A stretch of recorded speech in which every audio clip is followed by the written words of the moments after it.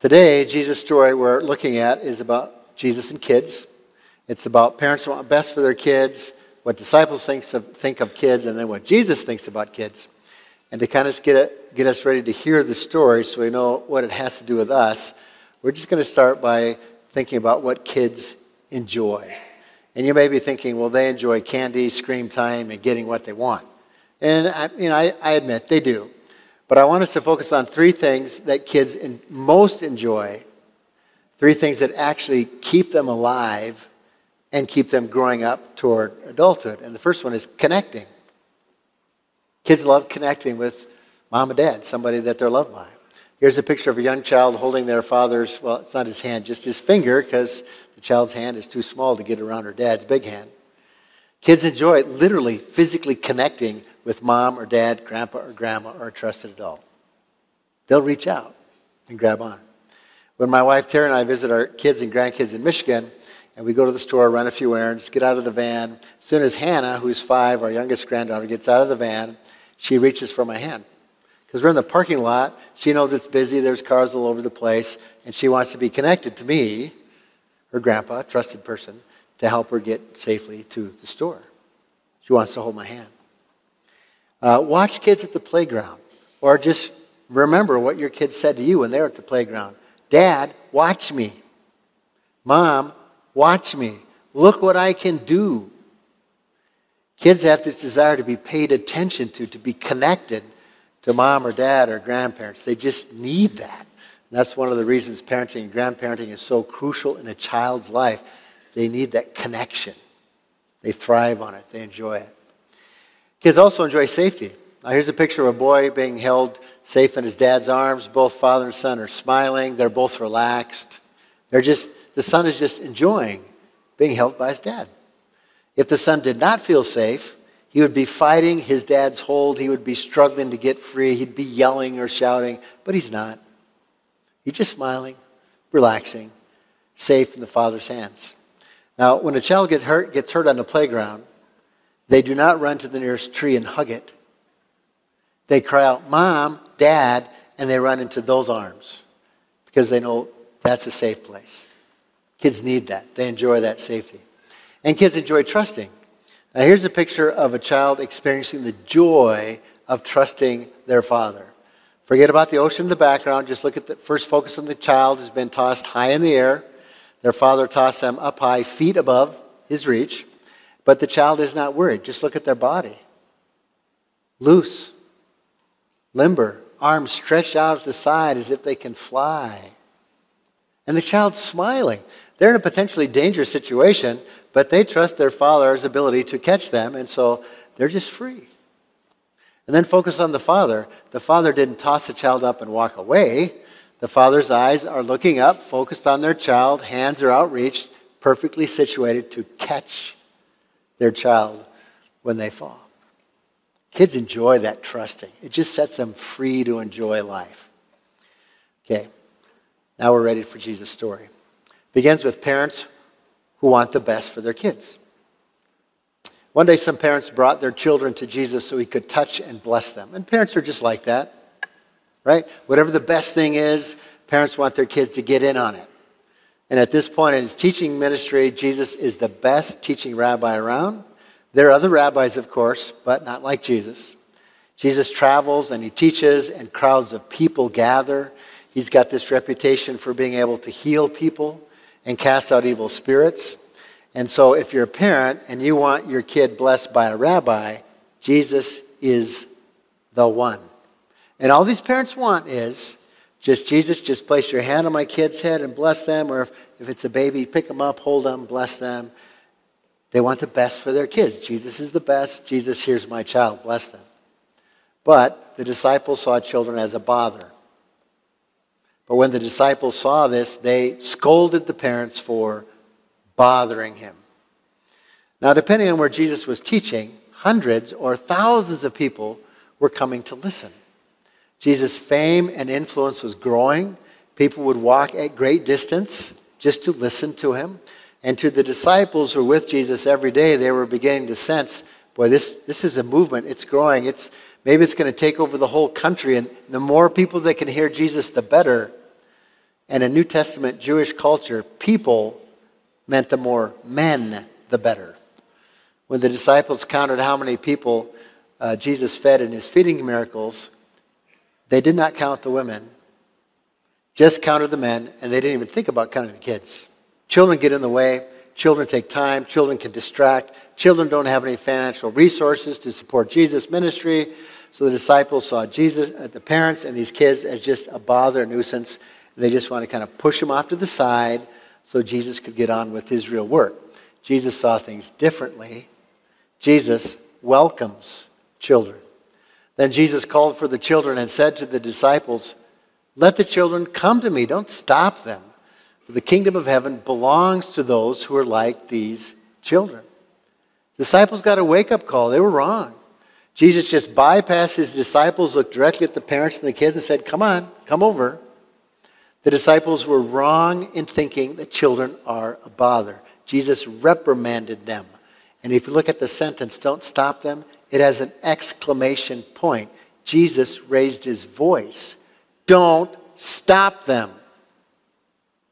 It's Jesus' way of saying, my whole work of bringing the presence of God into the world belongs to people who are just like kids. They want to be held and blessed. You see, our faith in Jesus must be childlike, not childish, not self-centered, not strong-willed, not tantrum-ready, not naive, but childlike.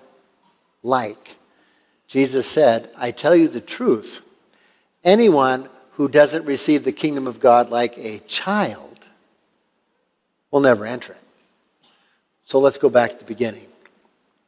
Childlike faith in Jesus enjoys connection with Jesus.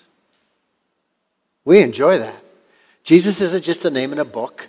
Jesus is the Son of the living God, fully human, came to planet Earth, offered his life in a crucifixion death for the sins of the world, rose victorious over the grave to a new resurrection life.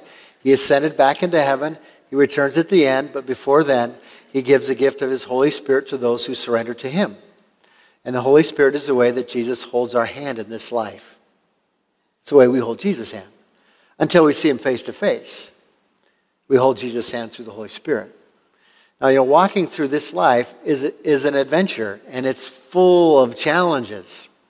So just like my granddaughter, who likes to hold my hand in the busyness of the store parking lot, so when we look at life and the adventure and the challenges and the busyness, we reach out for Jesus' hand, and we enjoy that connection because we need it, and we want it, and it's there. Secondly, childlike faith, enjoys safety. Jesus knew he was safe in the arms of his Father. And Jesus invites us into that same safety of being held by the Father. Now, this doesn't mean life was easy for Jesus. It wasn't. Jesus was tempted by the devil to jump out of his Father's arms and make his own path. Jesus had people who disagreed with his teaching. Jesus had to deal with disciples who were incredibly slow learners and one who betrayed him. Jesus suffered a crucifixion death for the sins of the world. But all while this is happening, Jesus knew he was safe in the Father's arms. Safe. And childlike faith enables us to enjoy the safety of the Father's arms. Life is not easy for any of us. We're all tempted to walk away from the Father's arms and his goal for our life. We all deal with people who disagree with us and challenge us. We experience suffering. We experience betrayal. We live in a sin-broken world. But all the while, even in the hardest of times, childlike faith enables us to enjoy the safety of being held in the Father's arms. And childlike faith enables us to enjoy trusting the Father. Sometimes in life, we feel like we've just been thrown up in the air. Our feet aren't on the ground anymore. We wonder where we're going to land. We don't know what's happening. Job loss, job change, relationships seem to be bending or breaking, cancer diagnosis, money problems, losing health as we grow up, death of a loved one, whatever it may be. Feel like we're up in the air. And childlike faith enables us to trust that God the Father has his eye on us and he'll catch us. We will not be dropped. God the Father will not walk away. He's focused on us. He's waiting, and at just the right time, he's going to catch us. So we relax. We just enjoy life because we know the Father will catch us. That's childlike faith. We enjoy being connected to Jesus. We enjoy the safety of the Father's arms. And we have this peace that comes from being able to just trust the Father. And that's the kind of faith that Jesus invites you and me into. Let's pray.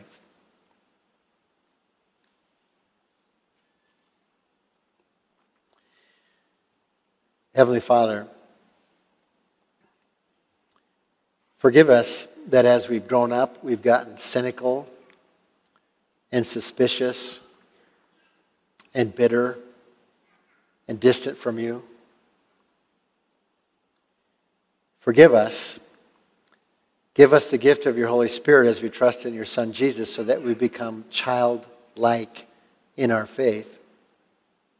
And we know that we're connected to you. And we know that we are safe in your arms. And we know that we can fully trust you and that you will catch us. We need that. And we crave it.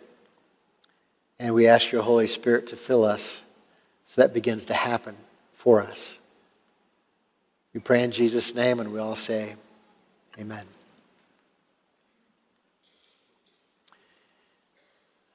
What is God the Father like? Pick up a New Testament if you don't have a translation you like on the bookshelf in the lobby there.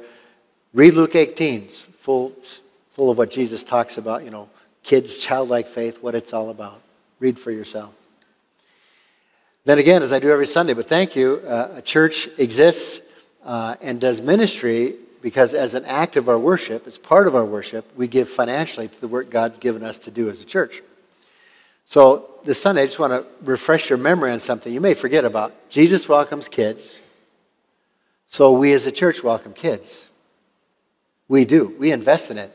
We have nursery, we have Sunday school for kids, we have Net 56 after-school program for kids, we have summer camp for kids. We have Jill as our full-time ministry director. She's got some part-time staff, Jen, Molly, and Mandy, who help Sundays work really well, take care of our kids. We have Early Learning Center staff, Lori, Jen, and Lexi, who take care of our preschool. We mentor other people's kids at McKinley School during the week. In the last 2 years, Pastor Mark got us into helping Royal Family Kids Camp, in which we're helping and sharing the love of Jesus with foster kids.